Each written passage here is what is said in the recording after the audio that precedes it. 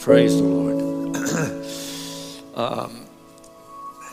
I'm going to be very delicate, as delicate as I can this morning in the message, but just as a disclaimer, if you have children, sometimes you're talking about booger men and stuff, it can be a little bit scary for kids, so just be mindful of that. I don't know if this message is appropriate for young children, young ears, so you may want to, we got a wonderful children's ministry. If you want to take advantage of that, you're certainly invited to do so. Why don't you take your Bibles out, if you would. I'm going to be in the book of 1 John this morning to start out with. John was one of the apostles. He was believed to be the one that referred to as the beloved apostle. At the Last Supper, he laid his head upon Jesus' shoulder, and Jesus, he was one of the younger of the apostles, and he wrote actually the gospel according to John, Matthew, Mark, Luke, John. It's different than the other the gospels in that Matthew depicted Jesus as the King of Kings, and Luke, he was all man. Even though he was God, he was a human being in the flesh, and then Mark depicts him as the servant of men. But John depicted Jesus as God. He was deity. In the beginning was the Word was with God, the Word was Almighty God. Just in keeping with what the prophets had said. Isaiah said he should be called the Counselor, the Prince of Peace, the Everlasting Father, the Almighty God. And so John depicts him in his deity. And then later on he is given the revelation. In one place, Jesus says, these things are not going to happen. So there's some standing here that's not going to taste death until they see these things happen. Believe that he was referring to John because John saw these things in the revelation. He was given the revelation, the last book of the New Testament, the revelation of Jesus Christ. But he also wrote the epistles of John, 1st, 2nd, and 3rd John. The epistle just means a letter. And so he's writing this letter in 1 John. I'm going to read from the New King James Version this morning, 1 John chapter 1, verse 1, and it says, that which was from the beginning, which we have heard, which we have seen with our eyes, which we have looked upon, and our hands have handled concerning the word of life. The life was manifested, and we have seen and bear witness and declare to you the eternal life which was with the Father and was manifested to us. Verse 3, that which we have seen and heard, we declare to you, that you also may have fellowship with us. And truly, our fellowship is with the Father and with his Son, Jesus Christ. And these things we write to you that your joy might be full. This is the message which we have heard from him and declare to you, that God is light. Say that with me. God is light, and in him is no darkness at all. Church, when you turn the light on, darkness can't stay. When you turn the light on, darkness dissipates. It flees. It has to go. All right? And there's no darkness in him. Verse 6, if we say that we have fellowship with him and we walk in darkness, in other words, if we're practicing the things of darkness and we say we're in Christ Jesus, we're walking with God, he says we lie and do not practice the truth. But if we walk in the light, as he is in the light, we have fellowship with one another, and the blood of Jesus Christ, his Son, cleanses us from all sin. If we say that we have no sin, we deceive ourselves, and the truth is not in us. If we confess our sin, he is faithful and he is just to forgive us of our sins and to cleanse us from all unrighteousness. If we say we have not sinned, we make him a liar and his word is not in us. Now, 1 John chapter 2, you see, we put chapters and verse divisions in Scripture, but in his letter, it's continuous. All right, so it continues right on into verse 1 of chapter 2. He says, my little children, these things I write to you that you may not sin. And if anyone sins, we have an advocate with the Father, Jesus Christ the righteous. And he himself is the propitiation for our sins, and not for ours only, but for the whole world. Now, you've got to understand, when John is writing this, at this point in time, there's only a handful of people that's in the light. When he talks about this is not just for us, but it's for the whole world is in darkness. It's not like today where we have Christian influence around the globe. No, it's in one little spot on the globe, and there's only a handful of people that's walking in the light. But the whole world has access to that light. Are you with me? Say amen. All right. So understand what he's saying here. Verse 3, now by this we know that we know him, if we keep his commandments. He who says, I know him, and does not keep his commandments is a liar, and the truth is not in him. But whoever keeps his word, truly the love of God is perfected in him, and by this we know that we are in him. He who says he abides in him ought himself also to walk just as he walked. That's a big order. Wow. Amen. Come on. This is his word, though. If you say you're in him, you should walk just as he walked. Verse 7, brethren, I write no new commandment to you, but an old commandment which you have had from the beginning. The old commandment is the word which you heard from the beginning. Again, a new commandment I write to you, which thing is true in him and in you, because the darkness is passing away. What's he talking about? The whole world is in darkness, but that's getting ready to change, John is saying. The darkness is passing away, because up until this point, the whole world has lived and is living in darkness. But the light of Jesus Christ is getting ready to shed abroad across the globe. Remember, he told them in the day of Pentecost, you will receive power to be witnesses unto me into Jerusalem, to Judea, to Samaria, and to the uttermost parts of the earth. That was the first time that had happened in human history. Over 4,000 years, nobody had that power. Now they do. All right? Then we go to, he said, the darkness is passing away and the true light is already shining. In other words, it began to shine on the day of Pentecost, when the Spirit of God was imparted into the hearts and lives of men. Then John chapter 5, skip forward, he says, verse 18, we know that whosoever is born of God does not sin, but he who has been born of God keeps himself. Come on, we have a part to play in this. If you're born of God, you keep yourself, all right? He keeps himself, and the wicked one does not touch him. All right, here's a question. What if you don't keep yourself? All right, if I'm walking in a Christian walk and disciplining myself, I am learning his word, I am working at keeping it. James says, be ye doers of the word, not hearers only, deceiving yourselves. I'm hearing his word, and as best as I can, I'm doing it. Now, that doesn't mean we will be perfect. Nobody is perfect.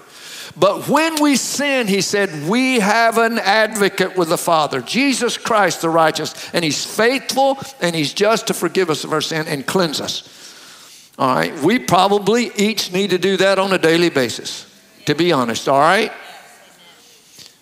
But if I'm keeping myself, the Apostle Paul, he said, I buffet my body to keep it under subjection, lest I preach to others and I myself become a castaway. And the Christian life is a walking death walk. He said, Jesus said this, if you're going to come after me, you have to take up your cross daily and follow me. The cross is a place of crucifixion. I've got to take this old man and nail him to that thing every day because of the things that's in my life. It's like, I want to get it right today, because if I keep myself, the wicked one cannot touch me. But if I just live any old way, I am opening the door saying, devil, come on in. because he can touch me because I am not keeping myself. Are you hearing this, church? So important that the church today hears this.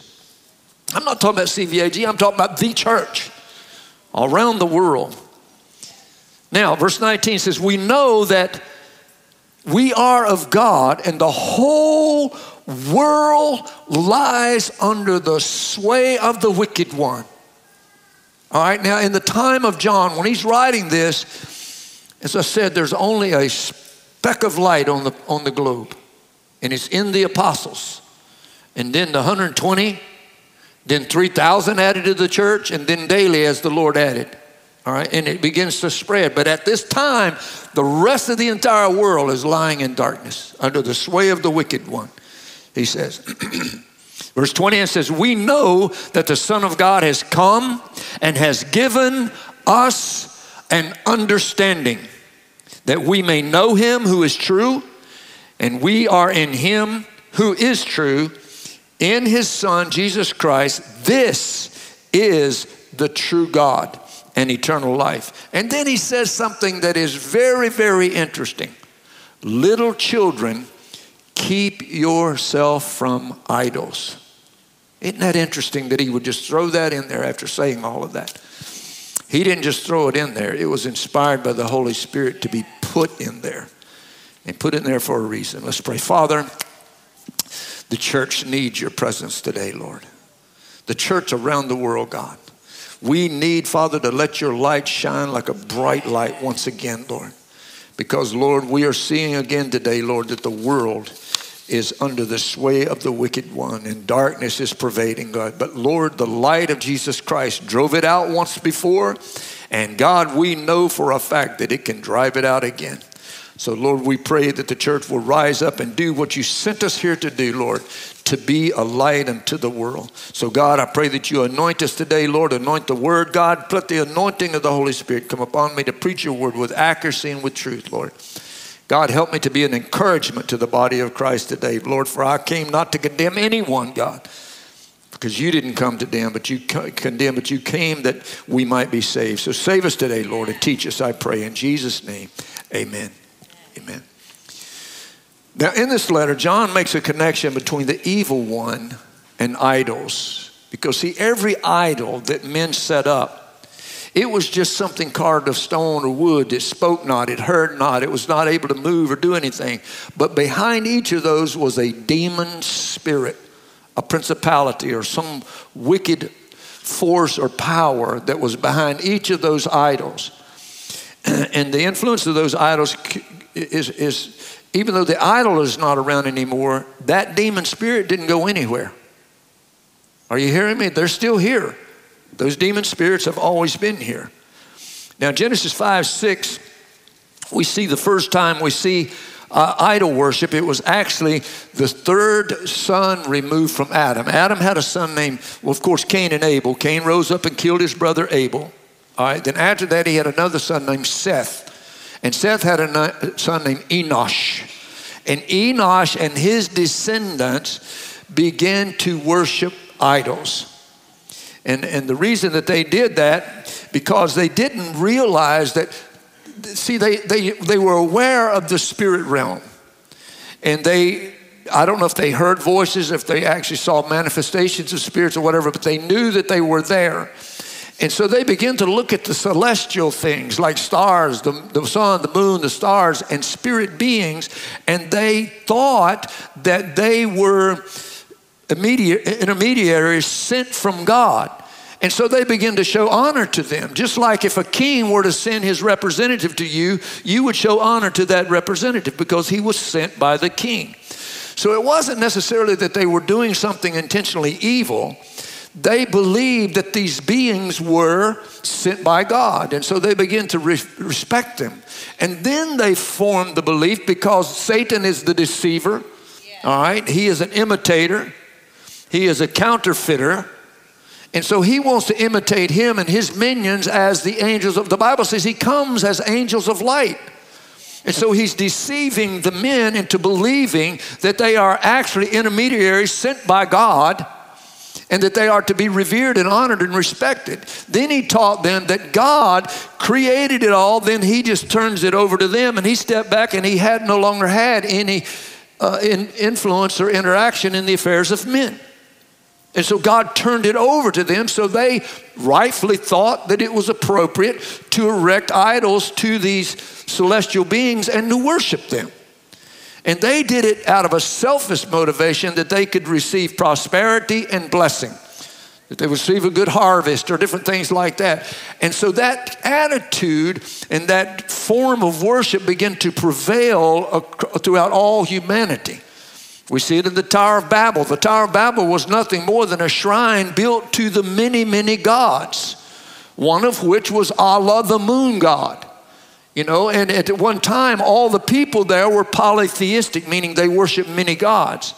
And then at one point, the Islam faith, for example, said we no longer worship all the gods, but we worship just one, Allah. And so all of that, it began back after creation.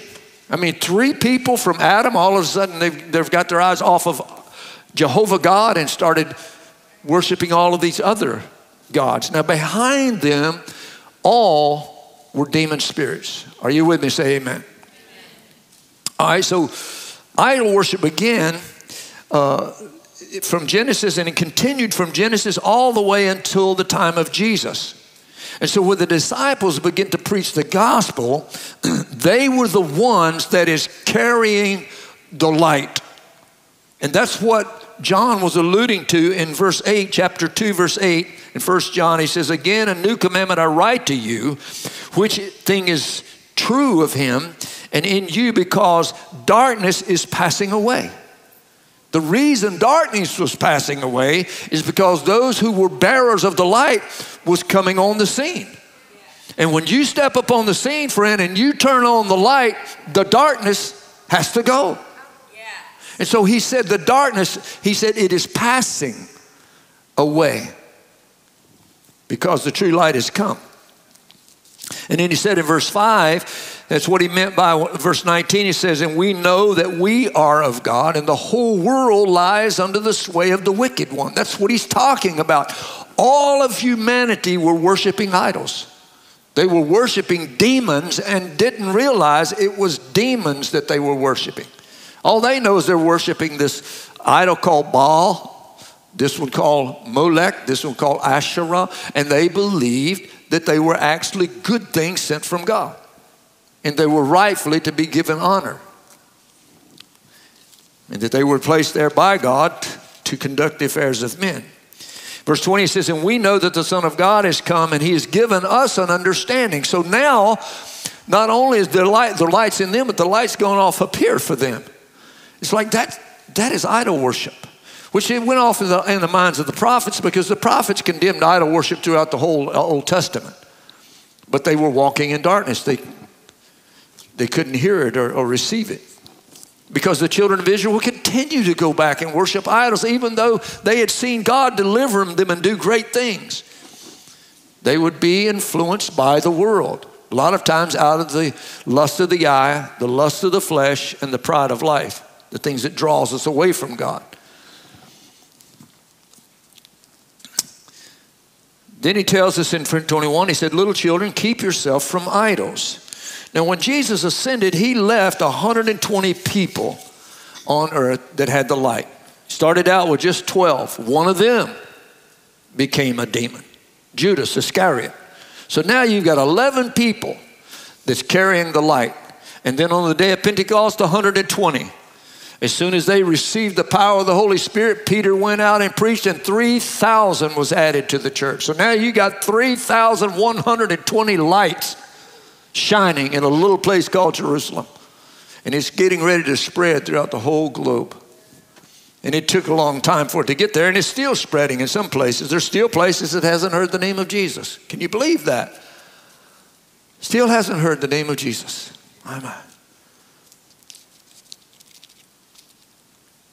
So man has lived in darkness since creation for over 4,000 years at this time. Now in Old Testament time, man had no power over evil spirits. See, the only thing that you could do with people were in the demoniacs or whatever, that God would send in judgment, and he was to go kill everybody in the city. Because he gave in the garden, he told men, he said, you have dominion over the fish of the sea, over the birds of the air, over every creeping thing. He gave man dominion and power over the natural realm, but he didn't give him power over the spirit realm. So when a civilization or a group of people became completely demoniac, the way God would deal with it was annihilation. Because if it was allowed to continue, it would find its way into the Jewish people, and it would jeopardize what he was doing in keeping a pure and holy people up into the time of Jesus. And so that's the way that he dealt with it in the Old Testament. They didn't have power over demon spirits. We know that David would play his harp, and King Saul, who had an evil spirit, the spirit would depart from him. But he didn't have power to say, spirit, be gone, and it had to leave. What he was doing is he's worshiping God, and God inhabits the praises of his people. And when God's presence come in, the light came in, and the demons had to leave. But David himself had no authority to do that, you see. We know that God would demonstrate his power over demon spirits. We know that when Elijah called out the 450 prophets of Baal and the 400 prophets of Asherah and said, if Baal be God, then we'll worship him. But if God be God, we're going to worship him. And they built the altar. He said, let the God that answers by fire be the one that we worship. And they get up dancing and everything, and he's mocking them, saying, well, cry a little louder. Maybe your God's going on a trip somewhere. And they're cutting themselves because demons want to destroy you. Are you hearing me? They want to hurt you. They want to cut you. They want to kill you. He came not to, but to steal, to kill, and to destroy. He says, maybe he's gone to relieve himself. And so he's mocking them. And then finally he calls out to God. God answers by fire. Then he kills. He can't cast the demon out of these 450 prophets of Baal. What does he do? He whacks them. And the 400 prophets of Asherah. And then Jezebel, whose prophets they were, said by this time tomorrow Elijah's going to be like the prophets. And he ran away. And that's another whole sermon. But this woman Jezebel operated under that demon spirit. She actually operated under the demon spirit of Asherah. Asherah, the fertility god. And I'm going to talk about that in just a minute. That spirit is still around. We talk about the Jezebel spirit. It's not really, Jezebel didn't die and leave her spirit on the earth. That spirit, the Jezebel spirit, when we say that, we're just simply referring to the same demon spirit that made her do the things she does, still exists today. You can walk in any nightclub, you can go down on Trade Street and find it walking up and down the streets. It's everywhere. Same spirit, still working. You find it in churches. I'm not here to preach on the Jezebel spirit, but it's still around, church. Are you hearing me? It's still around. Now, when Jesus came, for the first time in history, mortal man had been given the power over demon spirits. That's never happened in all of human history. Jesus told him in Luke chapter 10, verse 17, he said, and the 70 returned. Now what's happened, he had 70 disciples, not just 12. And he sent the 70 out 2 by 2. He said, when you go, don't take any knapsack with you. Don't take any food with you. Wherever you go, if you go into a city, somebody invites you into your house, you come into the house. And if my peace is there, you stay there. If my peace returns to you, you leave. What did he do? He just gave them the spirit of discernment. You can discern whether the spirit is there or not, spirit of peace. He said, if the city doesn't receive you, you walk out in the middle of the city, you shake the dust off your foot as a testimony against them. And I say to you, it will be better for Sodom in the day of judgment than for that city. Any nation that rejects Jesus Christ, it'll be better for Sodom in the day of judgment than for that nation. Are you hearing me, church? America is on a bad path, and it's up to you and I to be the light again. To overcome by the blood of the Lamb and by the word of our testimony. Do you have a testimony? Is Jesus real in your life? Did he do something in your life? Did he set you free? You don't need to know everything in the Bible. All you need to know is I was lost and now I'm found. Jesus found me and he set me free, and what he did for me, he's not a respecter of men. He'll do it for you too. Yes, amen. There's power in your testimony. Yes. And there's light in it. Yes. Verse 17, he said, then the 70 returned with joy, saying, Lord, even the demons are subject to us in your name. They'd never seen anything like that before. They knew what demon spirits were. They were all over the place. The whole world is living in darkness. Demonic possession was common. It had power to throw children into the fire and to try to drown them. One man, they put chains on him and he would break the chains off. They couldn't restrain him, the madman of Gadara. We know that the 7 sons of Sceva, 7 men tried to cast out one demon out of one guy, and one man beat 7 men. I don't know if you know what that means, but the likelihood of one man beating up 7 men is not very good. But the demon spirit in them, they had power, so they knew what demons were. What they didn't know and had never seen, that they had authority over those demon spirits. That had never happened before. So they come back like, man, even the demons were subject to us in your name. And he said, I saw Satan cast from heaven like lightning from the sky. He said, but in this rejoice not that the demons are subject to you, but rejoice rather that your name is written in the Lamb's book of life. Because it's not about you having power. It's about the fact that Jesus Christ is in your life, and it's the light that's in you and his presence that's in you that gives you that power. It's not about you. Come on, it's not about you. If you happen to ever deliver somebody, don't go hanging up a shingle that I'm an exorcist business now. So-and-so deliverance ministry. Because it's not about you. It's about the power that's in you. Jesus Christ. Rejoice that your name is written in heaven. But then Jesus gives a stern warning in Matthew chapter 12. I want you to look at this. Now he's talking about not specifically an individual, but he's talking about a person that's been delivered from a demonic spirit. In verse 43, chapter 12, verse 43, it says, when an unclean spirit goes out of a man, he goes through dry places seeking rest, and he finds none. Then he says, I will return to my house from whence I came. And when he comes, he finds it empty, swept, and put in order. All right, so there's nothing bad in there anymore. But the problem is, there's nothing good in there either. It's just empty. Come on, if we sin, we have an advocate with the Father. He's faithful and just to forgive us of our sin and to cleanse us. So you're forgiven, you're clean, but are you filled with his spirit?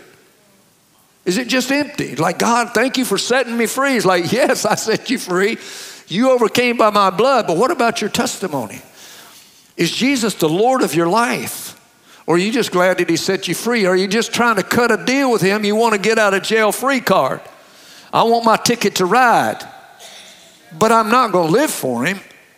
So the spirit comes back and he finds it clean, swept in order. Verse 45, it said, then he goes and takes with him 7 other spirits. The number 7 is the number of completion. In other words, he completely enters this man's spirit, or the spirit of this whatever he's speaking of, a man, what he says a man. And he says he takes 7 other spirits more wicked than himself. So I don't know how bad this first one was, but whatever he brings back is even worse still. And they enter and dwell there, and the last state of that man is worse than the first. And then he says something, get this, so shall it also be with this wicked generation. So it's not just talking about a man, it's talking about a whole generation of people.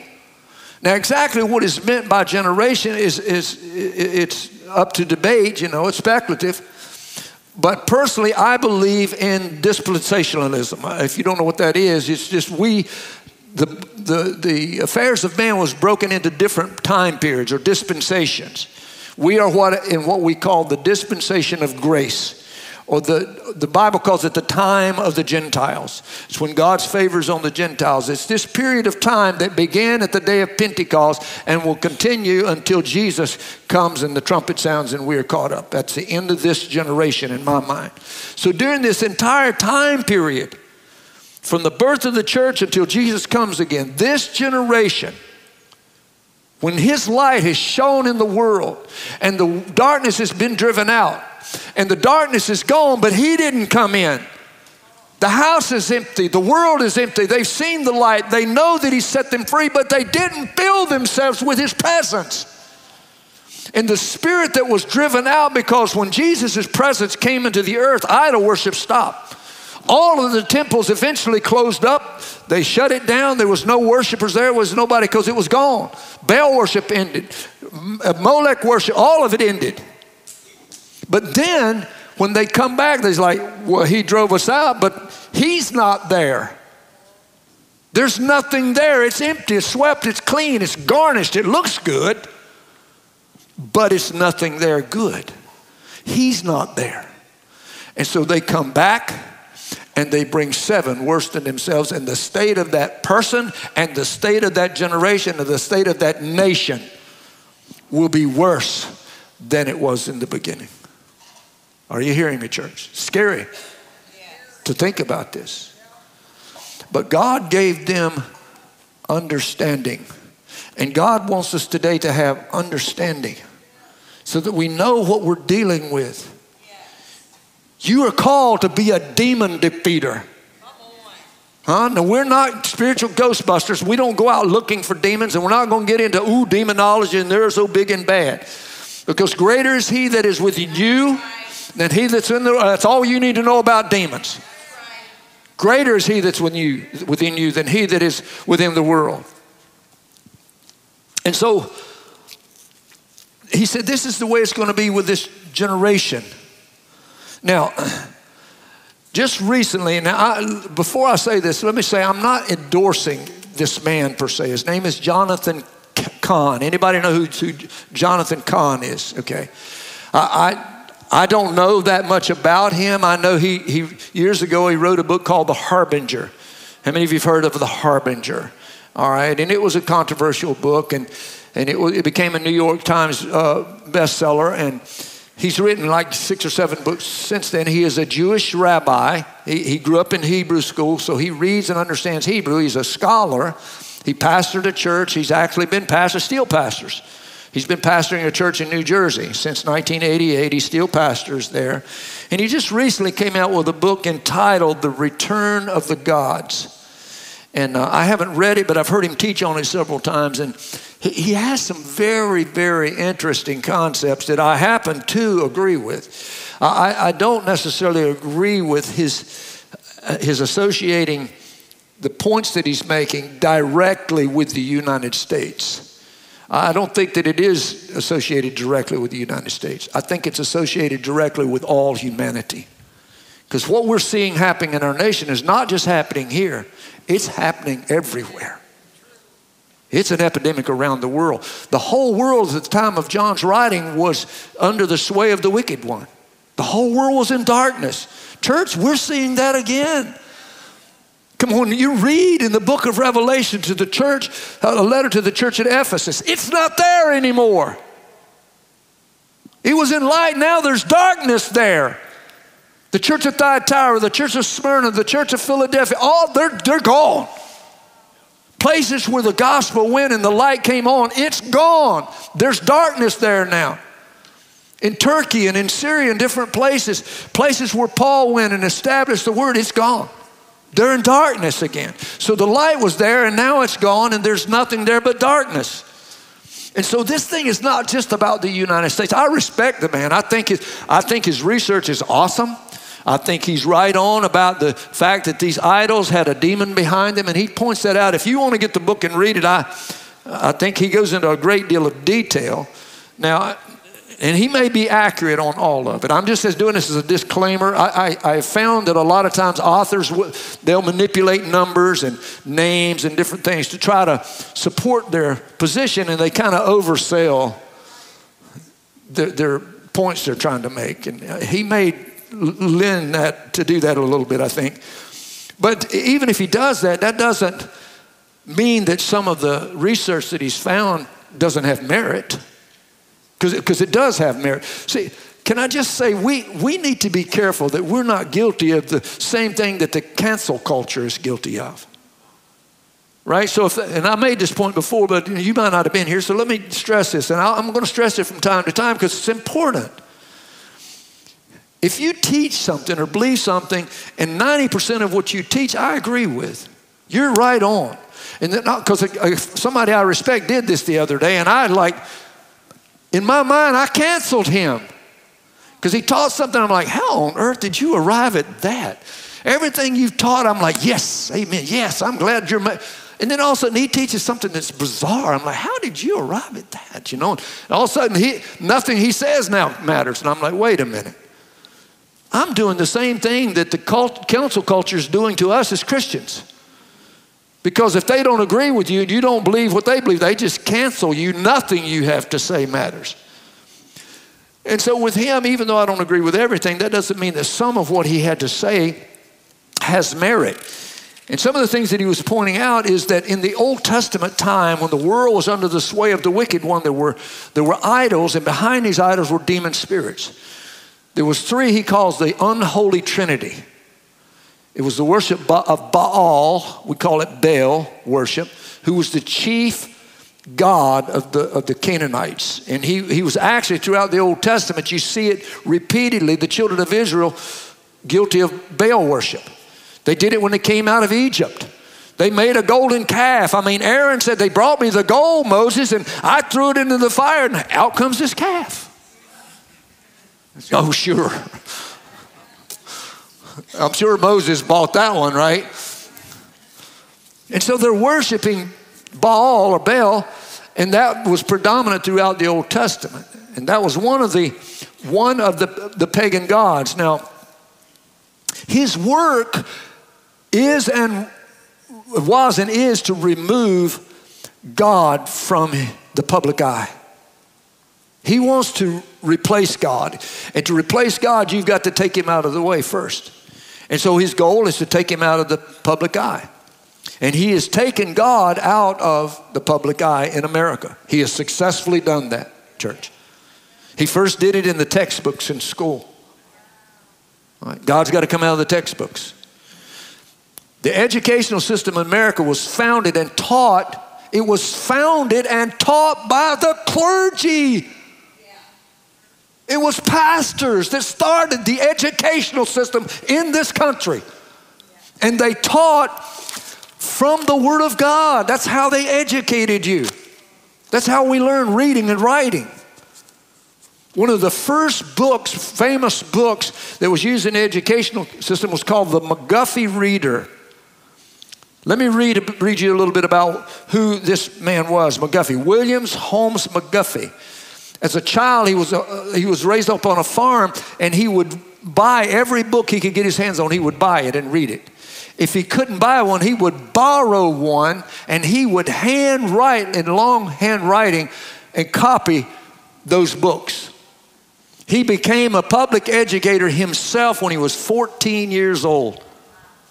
Because this smart young man, he loved education.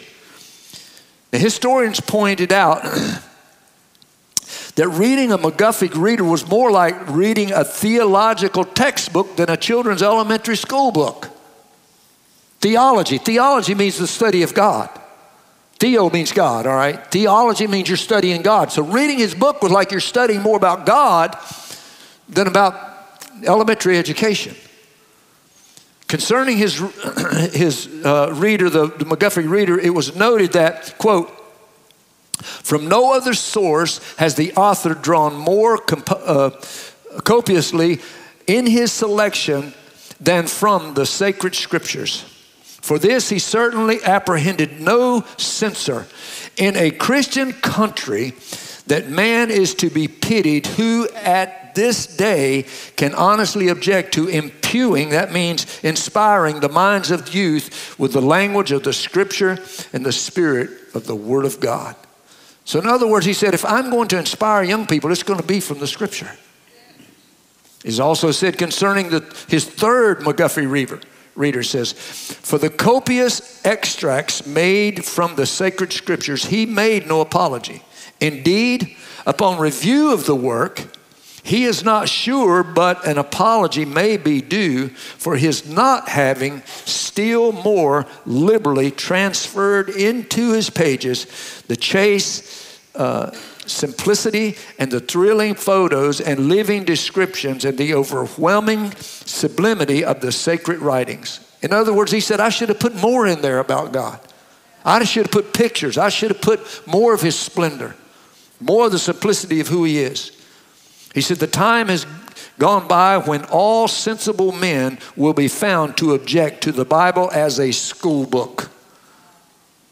In a Christian country, unless it is purely on sectarian principles, which should never find a place in the system of general education, much less then can any reasonable objection be made to the introduction of such extracts from the Bible as do not involve in any question in debate among the various denominations of evangelical Christians.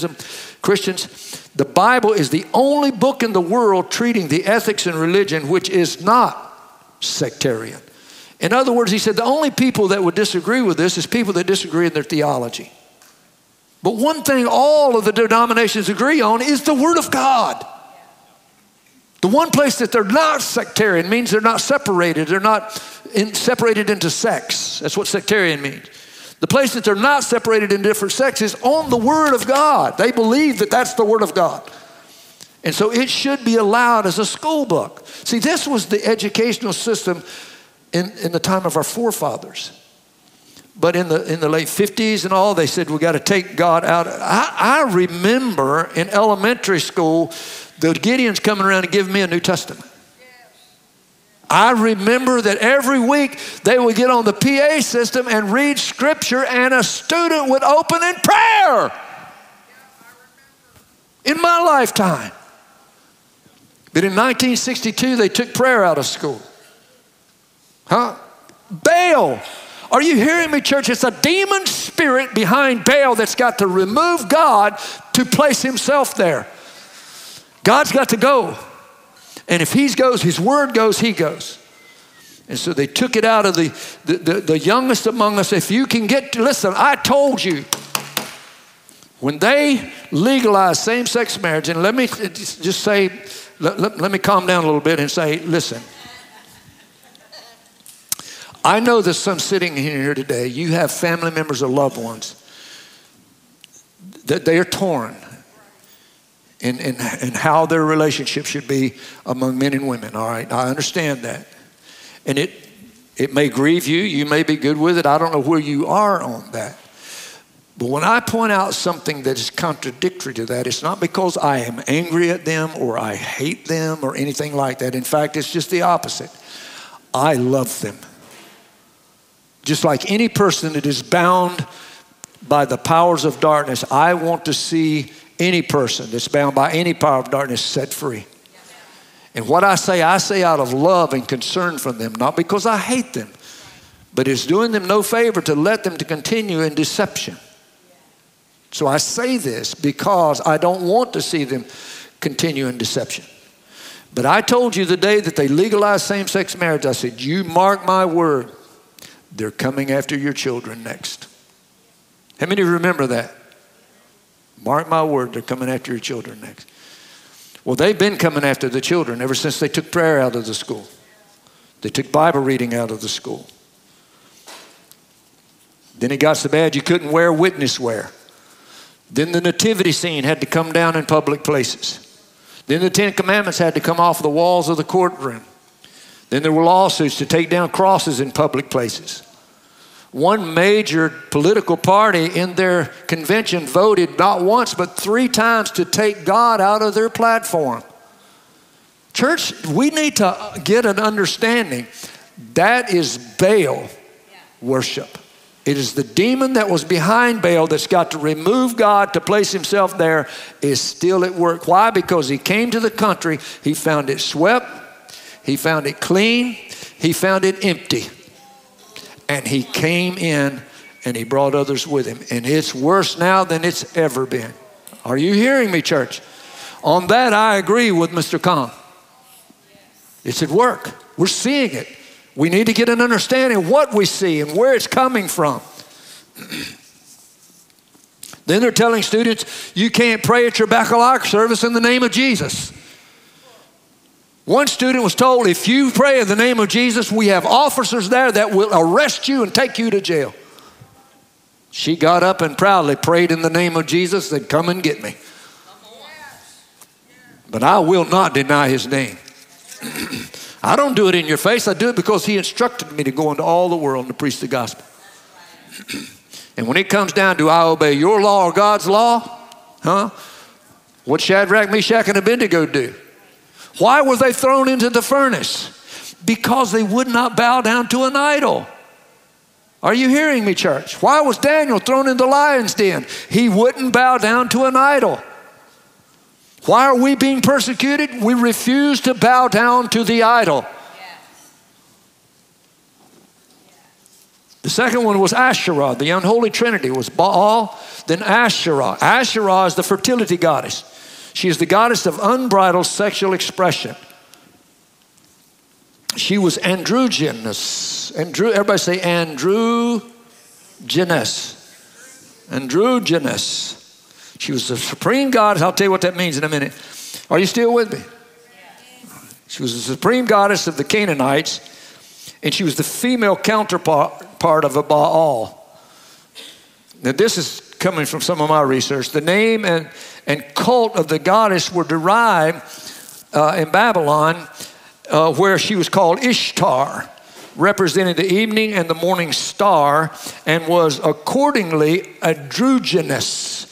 Androgynous comes from the Latin word adjudon, and it has its Greek origin, and the Greek word is constructed of two words, adros meaning man, and june meaning woman. It describes a mix of male and female physical characteristics. Does that sound familiar to you? Wow. The Bible says there's nothing new under the sun. That's right.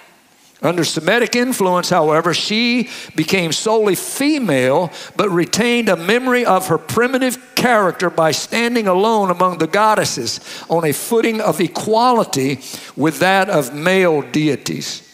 In other words, she was a female with male characteristics.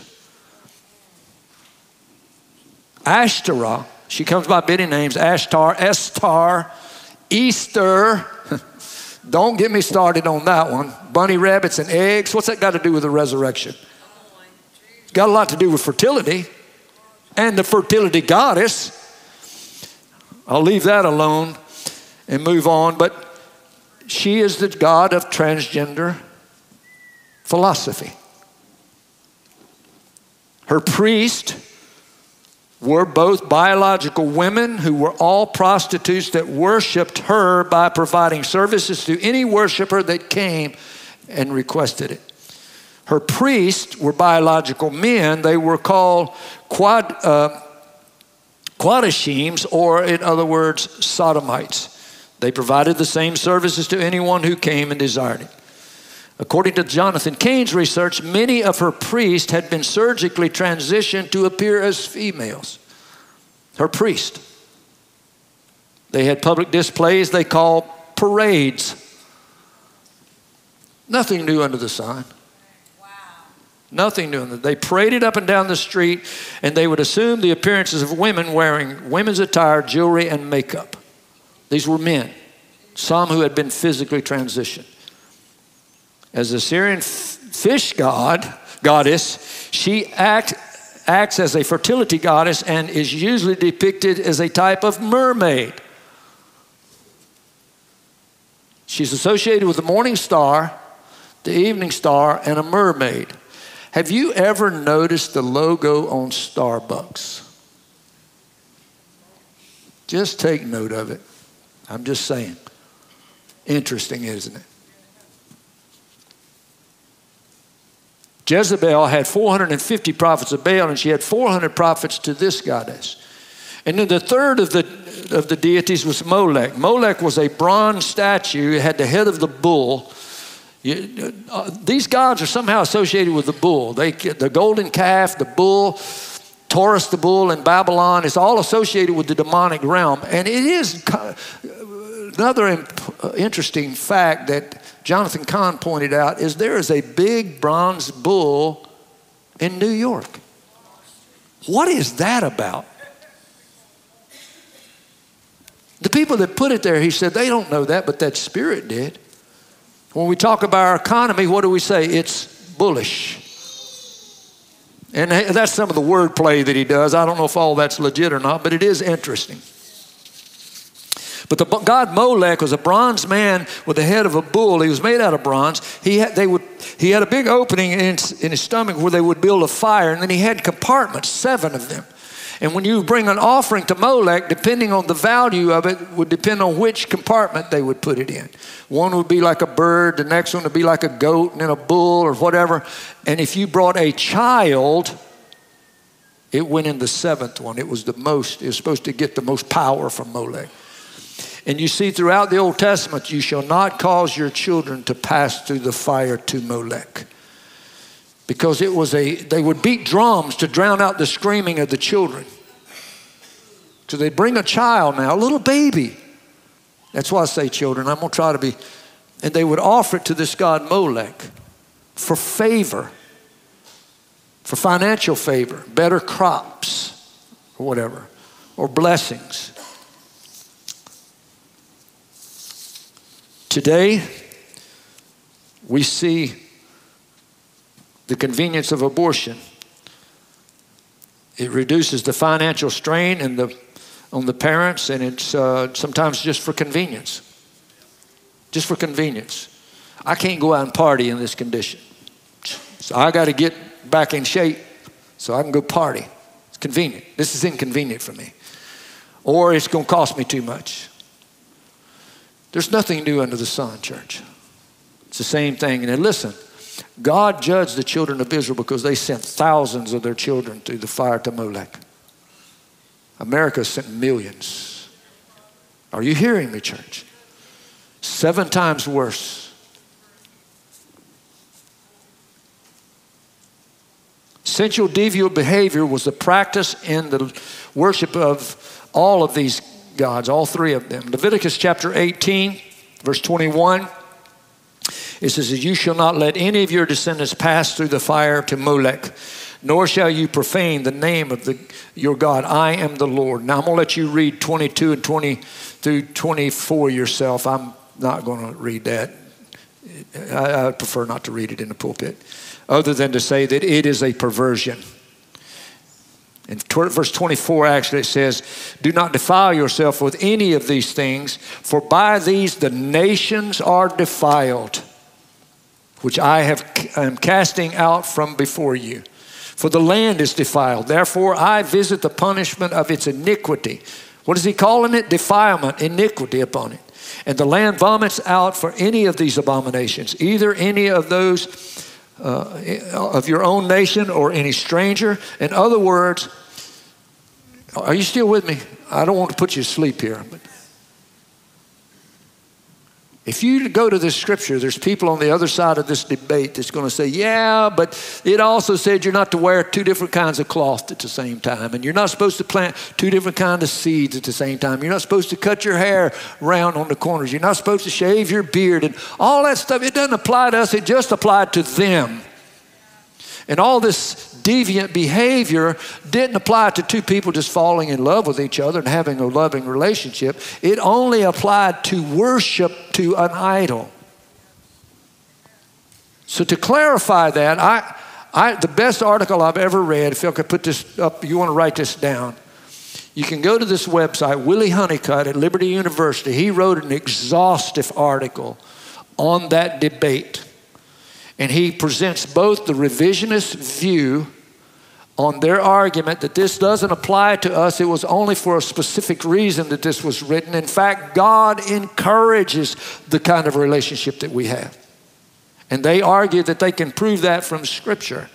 And then he gives the argument of the traditional position that this hasn't changed. And it's meant what it means today, what it meant then. And he goes on into the New Testament, the Apostle Paul, and what he writes about this and what he wrote in the book of Romans. It is absolutely the best article, and it will clarify that without any question of where God stands on the subject of human sexuality. You should read it. It's very, very long and exhaustive. He cites all kinds of scholars and who weigh in on both sides of the argument, and then he concludes based on the Greek and the Hebrew of what it is actually saying. And it'll settle the question for anybody. It's irrefutable evidence on where God stands on that subject. All right. But God said in Leviticus that it's an abomination over and over again. Now, with all that said, when Christianity spread from 120 to 3,000 and daily as the Lord pleased, light began to replace the darkness. But as Jesus warned, if the Spirit returns and finds that house empty, come on, when the lights have gone out or it's empty, you've been set free, but you haven't filled it with anything, that it's going to return. And I believe with all my heart, church, that that's what we're seeing happen today. We're seeing that the warning that Jesus gave us, that it's going to return, it's going to be worse. The worship of Asherah, for example. Tell me how. And again, I love these people, don't get me wrong, but how can what used to be 2% of the population, gay and lesbian community, 2% of the entire population, can pass into legislation on the media and corporations everywhere around the globe, laws that makes it illegal to speak out against them, and they call it hate crimes. How can 2% of the population do that? That's impossible. That's not natural. It's spiritual. Yes. Hear me, it's a principality. Yes. It is the spirit of Asherah. She has returned with 7 others more powerful than herself. And it is spreading across the globe. I know a man that wrote just an article in his own website, on his own page, on his own social media, that the true meaning of the rainbow was God's covenant with man, that he will never destroy the earth again with flood, which is right out of the book. He was called in, and the vice president of the company, this is a major company, was in the room, said, if you write something else like that on your social media, we will fire you. How? It's a spirit, church. Hear me. It's a spirit at work. And we need to get an understanding of that. So casting out demons, it doesn't just involve an individual being delivered, although it does involve that too. And when I started this, it was a conversation Nathan and I was having. I said, 95% of the people in here will probably never encounter a demon spirit. If you did, you're not going to mess with it because you either won't recognize it or it's like, I'm not messing with that. So I don't know about teaching. And he said, well, it's like Jitsu. You may never need it, but it's nice to know it if you do need it. So I chose to teach on this. I call it spiritual Jiu-Jitsu. I don't know if that's but he came up with it, blame him. But we need to get an understanding about the fact that you may actually encounter somebody that has a demon spirit. And if it was prevalent in the age when darkness spread the world and it was common for people to demon possess, church, you're probably going to see more of it than you've ever seen before. Because we're sliding back into that same darkness. And then people are opening themselves up to demon possession. And what I can say to you, I'm not going to get deep in demonology and how you cast them out, but you don't need to have a conversation with them. Only one time did Jesus say, who are you? And they said, we are legion, for we are many. Otherwise, he'd just say, shut up and come out. I don't care what your name is. I don't care how you got there. All I know is Jesus came to set this person free, and you got to come out. In Jesus' name, because he has given us authority. I give unto you power to tread upon serpents and scorpions and over all the power of the enemy. Yes. And nothing shall by any means hurt you. Yes. When the 70 came back, he said, I give you power. That power came from me. Yeah. I told you last week, serpents is a reference to cherubims. They're called flaming serpents. And he's talking about the fallen ones. I give you power over them. So if you ever encounter that, listen to me.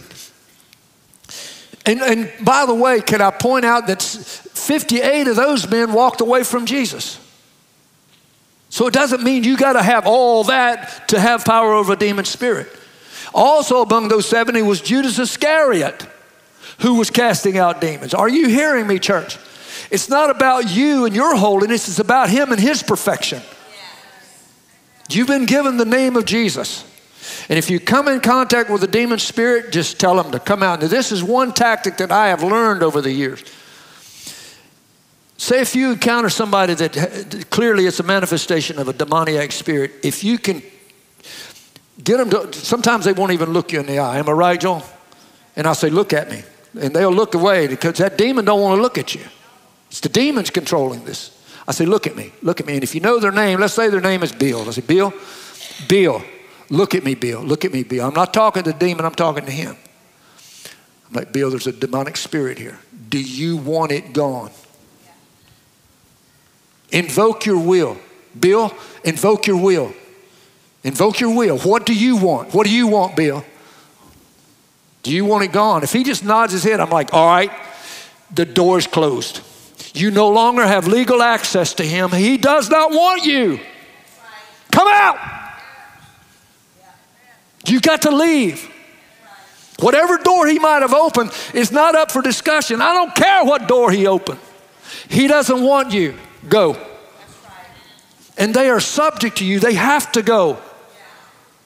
I've only had a few encounters with demonic spirits. One, we was in a high school. Right up here, we had a concert. I brought a group called In for Life up. We rented the high school gymnasium, had one whole side of the gymnasium full of people. And they did this hip hop rap stuff, which I wasn't into, but they did this thing. I got them into a pep rally during the day. The school allowed us to come in, and they did a non-drug, non-violent message. They didn't mention Jesus. And they say, Friday night, we're coming back. We're going to rent the gymnasium. Bring your family and come. And so we filled up one whole side of the gymnasium. Now the gloves are off. So they're not talking about drugs and violence. They're talking about Jesus. And they gave an invitation, and we estimated about 150 people raised their hand to receive Christ that night.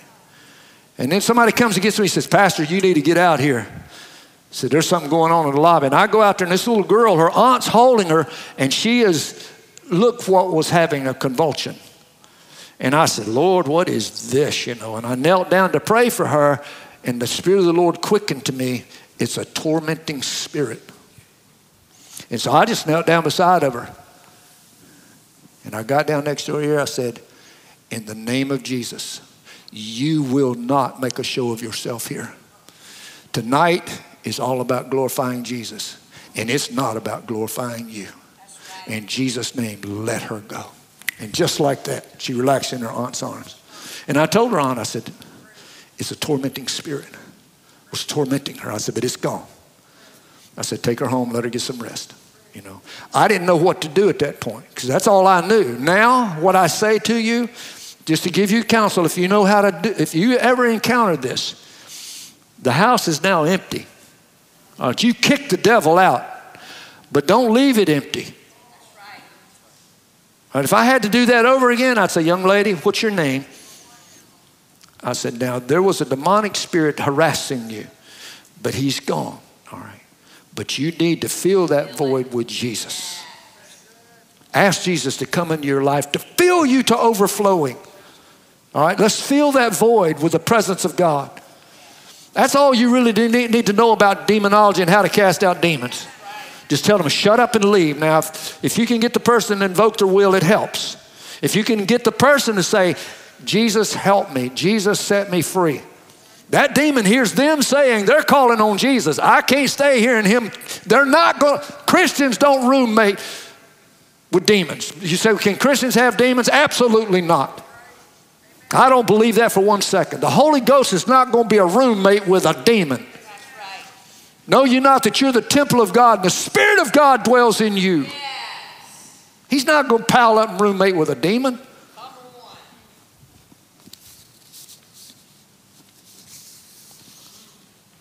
Man. I don't even know where I'm at in my notes here.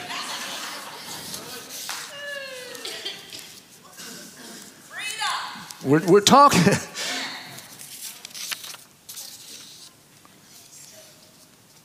Can I just throw out one more little tidbit here?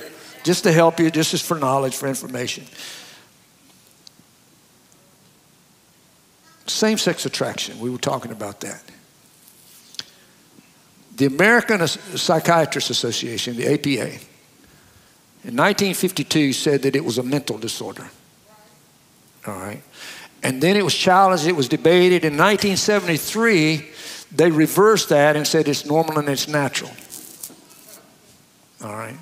But what is conveniently omitted from that is that 70% of the APA didn't even vote on that. Over 70% didn't even vote. Why? Because every time they would have a conference to discuss it, the gay activists would disrupt it, come in yelling and screaming and whatever, and even threatening them. So 70% didn't even vote. Because they couldn't vote honestly their conscience for fear of their life. So the 30% that did vote carried a very slim majority to overturn their position on same-sex attraction. For the record, it's a mental disorder. It's not natural. God is not going to create you one day and then condemn you for that.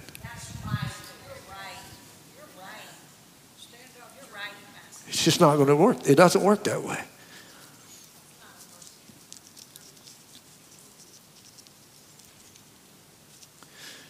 So let me wrap this up. When the church was born, idol worship was the order of the day. And as a result, 1 John 5:16 says the whole world lies under the sway of the wicked one. But the light of the church came in, and because of it, chapter 5 of 1 John, chapter 5, verse 20, says the Son of God has come and given us an understanding.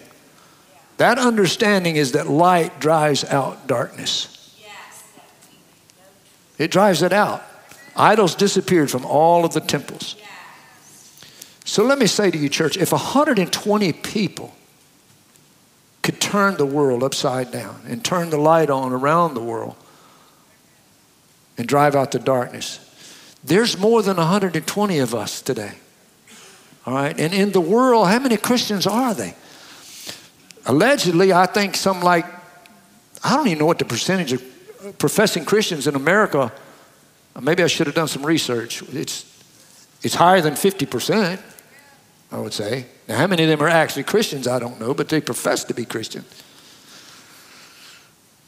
But the question is, if 120 could do it, surely the church today could do that. If they turn the light on and drive the darkness out again. If they did it before, we can do it again. But the question is, will we? Will the church do that again? I don't know the answer to that question. What I do know is the scripture says that some will depart from the faith in the last days, giving heed to seducing spirits and doctrines of devils. That's sad. Because you can't depart from something that you haven't first been a part of. Right? So he's talking about people in the church. They're going to depart from the faith. Why? Because they've given heed to these seducing spirits and doctrines of devils. They're going to wax worse and worse, the Bible says, deceiving and being deceived. But I sense that God wants to prepare us for the spiritual battle that the church is facing today. Because I don't believe the church is ready for this battle. But he does want to equip us. And the way he equips us is with his understanding. All right, now I was going to read this, and I think I'm losing you, so I'm not going to read all of it. But when you go into the army, they issue you the weapons that you need to do battle. The clothing you need and everything that you need to do battle. The Bible does too. We find it in Ephesians chapter 6 where he says, we wrestle not against flesh and blood, but against principalities. He's talking about this is our enemy we're going against. Wherefore take unto you the whole armor of God, that you may be able to withstand. And when you stand having your loins girded about with truth. What is truth? The Bible says you should, my word is truth. John 17:17, my word is truth. All right? Having your loins girded about with truth. Having your feet shod with the preparation of the gospel. What is the gospel? It's the word of God. Having on the helmet of salvation. Well, what is the helmet of salvation? It is responding to the word of God. The breastplate of righteousness. All right, what is righteousness? Righteousness is us hearing by the word of God. He says, I'm not ashamed of the gospel of Jesus Christ. It's the power of God unto salvation to the Jew first, also to the Greek. For therein what? Therein what? Therein, the word of God, is the righteousness of God revealed. So that breastplate is associated with the word of God, right? Taking the shield of faith and the sword of the Spirit, which is the word of God. So everything in that armament all points back to knowing what's in this book. Church, we cannot defeat the enemy if you don't know what's in this book. In the Bible, Paul tells us, study to show yourself approved. Don't just take it from Pastor B. The Bereans, when Paul would come and teach, the Bereans would listen to what he had to say, and then they would go back, take the scriptures, and search the scriptures to see if what he said was true. I challenge you, be a good Berean. Put what I say to the test. Go home and get your Bible and say, is that true? And search it out. For in it we know that the word of God is true. And in that we can combat the darkness. It was the word of God that brought forth the light. And it was the light that dispelled the darkness. And church, if the church of Jesus Christ today is going to dispel the darkness, they've got to quit twisting the word of God and get it in and study it and right divide it. Because there's a lot of people that's twisting it to make it say something it doesn't say.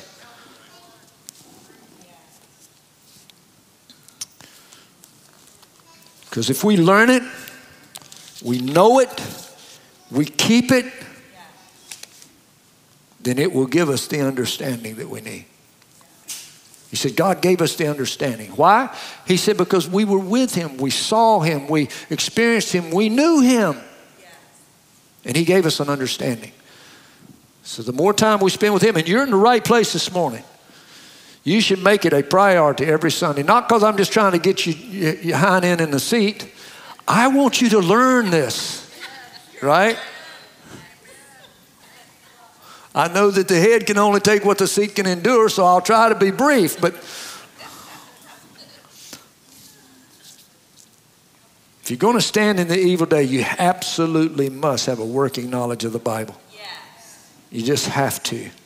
It's the light of the world that drives out darkness. David said it this way, and I'm going to close with this. Why don't you stand with me as I read this? David said it this way in Psalms chapter 119, verse 9. How can a young man cleanse his way? By taking heed according to your word. With my whole heart I have sought you. Oh, let me not wander from your commandments. You know, I'm going to stop right there because it just came into my mind. You know, in elementary school and in school, teachers used to lead students in the Lord's Prayer. Our Father who art in heaven, hallowed be thy name. Thy kingdom come. Thy will be done on earth as it is in heaven. Give us this day our daily bread. Forgive us our debts as we forgive our debtors. And lead us not into temptation, but deliver us from evil. It actually means the evil one. But thine is the kingdom, power, and the glory. And David says it this way, do not let me wander from your commandments. Verse 11, for your word I have hidden in my heart that I may not sin against you. Church, you have to know it. You got to hide it in your heart. Because when the counterfeit shows up, you know the counterfeit because you know the authentic. That's how you recognize the counterfeit. Yeah. They say that's of God. Say, oh no, that's not of God. I know what's of God and that's not it. Yeah. That's right. Your word have I hidden in my heart that I may not sin against you. Blessed are you, O Lord. Teach me your statutes. With my lips I have declared all the judgments of your mouth. I have rejoiced in the ways of your testimonies as much as in all riches. I will meditate on your precepts and contemplate your ways. I will delight myself in your statutes and I will not forget your word.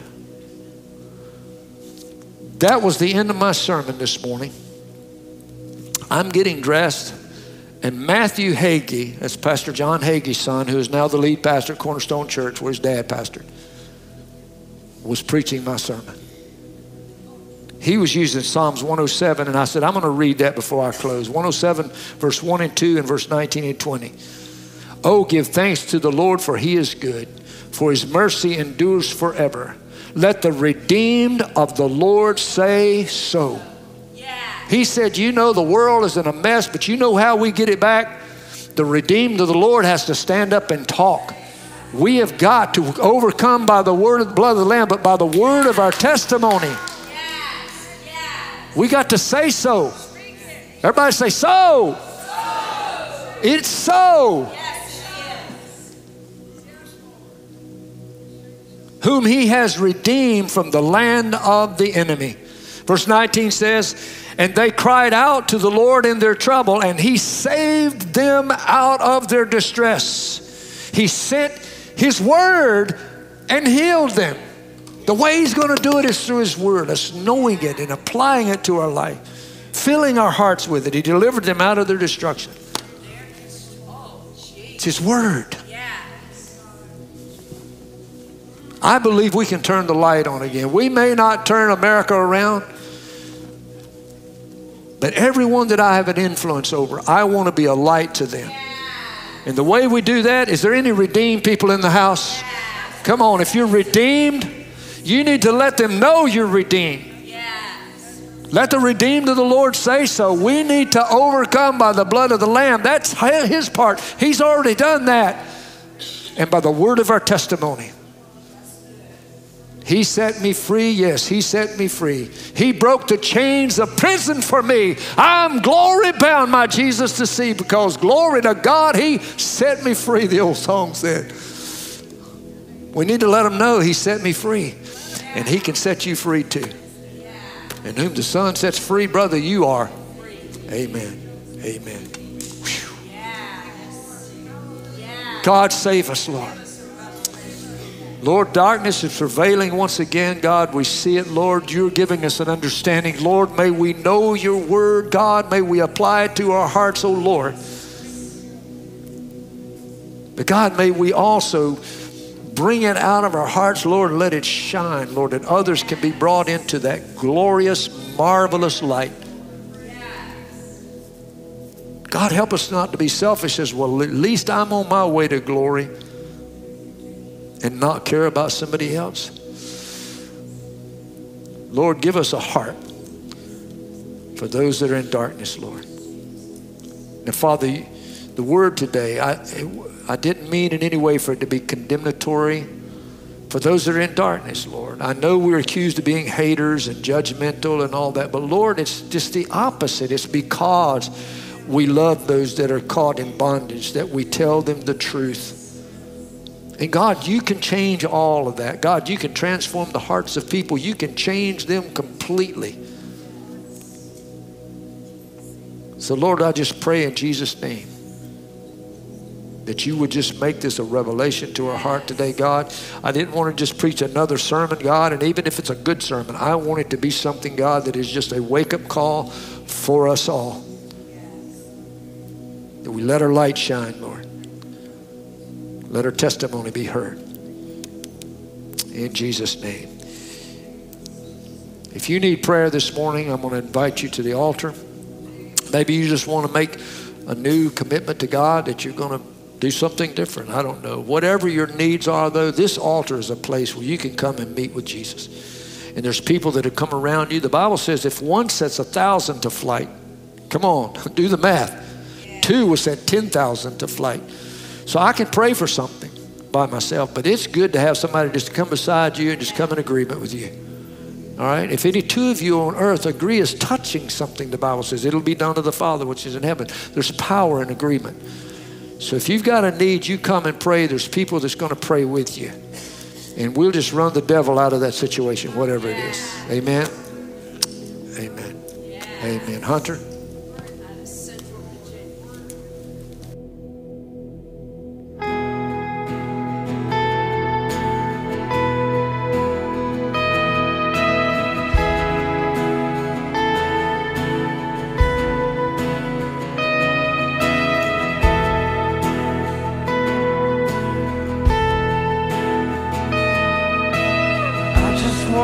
wanna speak the name of Jesus over every heart and every mind. 'Cause I know there is peace within your presence. I speak Jesus.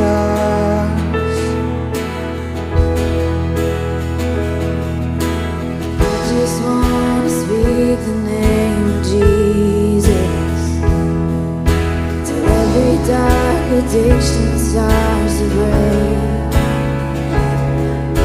Declaring there is hope and there is freedom. I speak Jesus. Your name is power. Your name is healing. Your name is life. Break every stronghold. Shine through the shadows. Burn like a fire.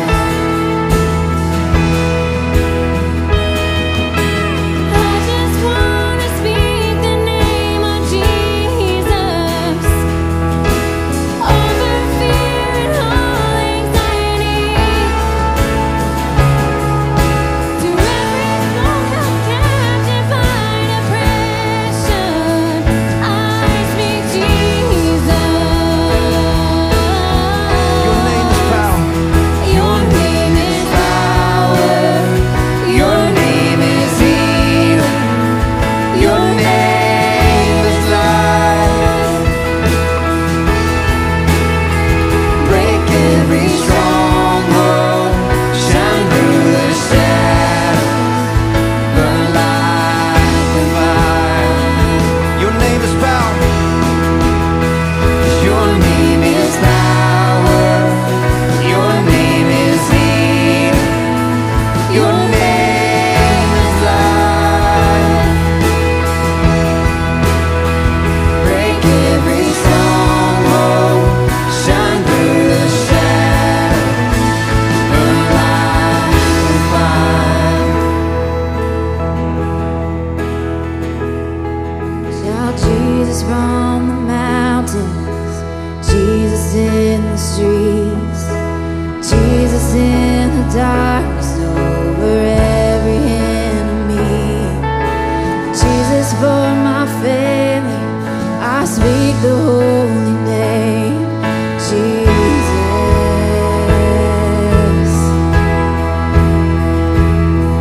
Shout Jesus on the mountains, Jesus in the streets, Jesus in the darkness over every enemy, Jesus for my family.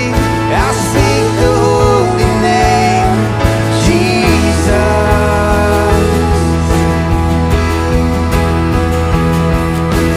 Jesus on the mountain, Jesus in the streets, Jesus in the darkness over every enemy, Jesus for my family. I sing the holy name, Jesus. Your name is power. Your name is healing. Your name is life. Break every stronghold. Shine through the shadows. Burn like a fire. Come on, one more time. Your name is power. Your name is power. Your name is healing. Your name is life. Break every stronghold. Shine through the shadows. Burn like a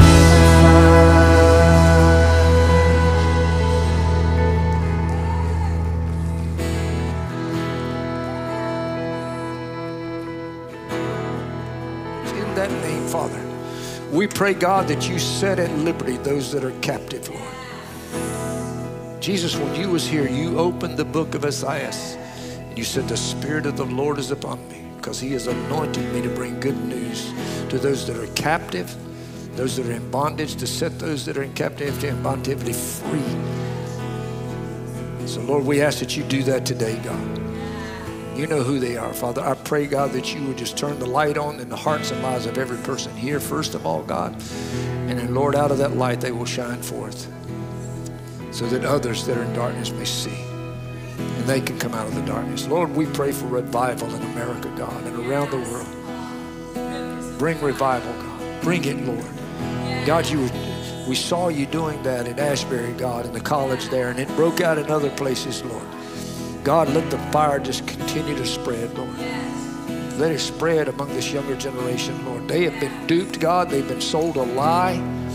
And Father, I pray as the light comes on and they realize that they've been sold a lie, Lord, they're looking for something. They're looking for something to be a part of.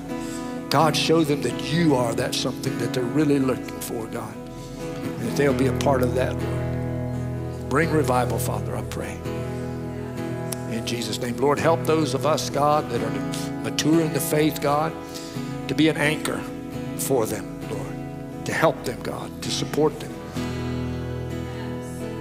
There's a place for the young, there's a place for the old, amen?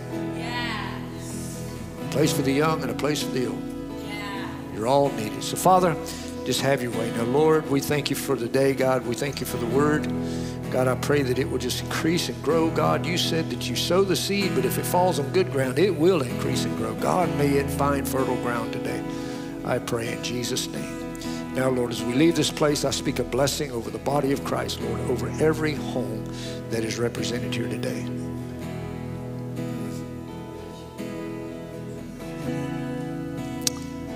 Before I close in prayer, let me say one more thing.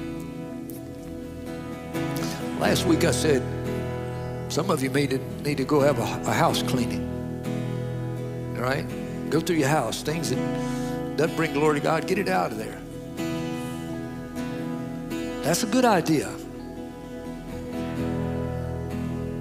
But if there's a lot of stuff in your house, and I'm not saying it's condemned, you just think about this now.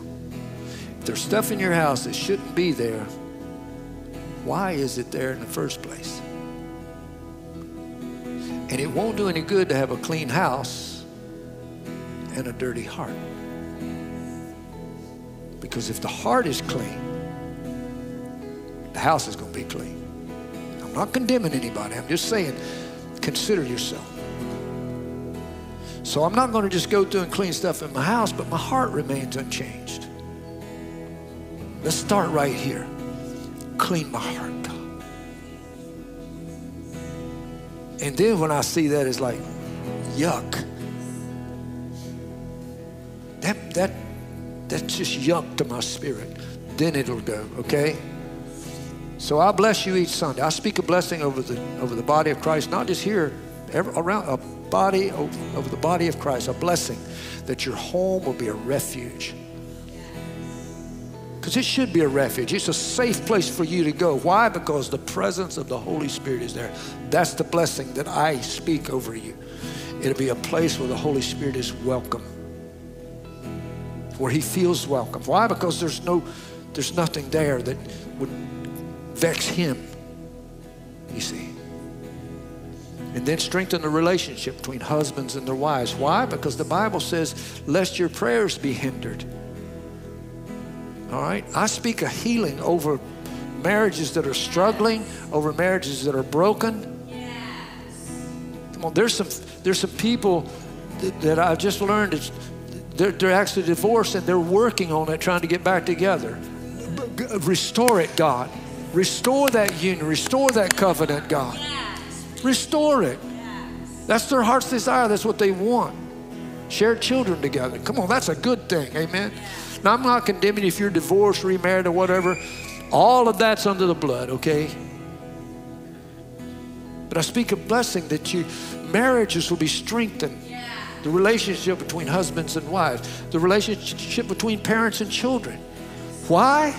Because the Bible says, children, obey your parents in the Lord, which is the first commandment, with promise that your days will be long on the earth. Come on, I want you to live a long time. So I want parents and children to work it out. All right? I mean sincerely that blessing every Sunday. It's not just routine. I mean it. Strengthen the relationship between parents and their children and siblings one with each other. Why? Because the Bible says if you say you love God who you can't see and you don't love your brother whom you can see, you're a liar and the truth's not in you. Come on, if you can't love your brother and your sister, your biological brother and sister. So I speak that blessing that you strengthen the relationship between siblings one with each other. And then I bless those who are walking their journey alone. I see you, mostly girls in here. Now I'm inviting godly young men to our church. All right? We're going to check you out, make sure you're worthy of our young lady now, okay? But I see some of our young ladies walking around. I'm like, Lord, just this morning, I saw a young lady walk by. I said, I'm not making this up. I said, God, there's a young man that's going to love her. Help her find him, because she wants that. She wants a husband. She wants children. She wants a life. And there's many of you who want that. I speak that blessing every Sunday. May those who are walking their journey alone find the person that God's got for them. All right? It's going to be a person of the opposite sex. Let's be clear on that. All right? Let's be clear on that. I mean that in kindness, but that's, yeah. And then, if you are single and you're happy with that, the Apostle Paul said some of you can't do that.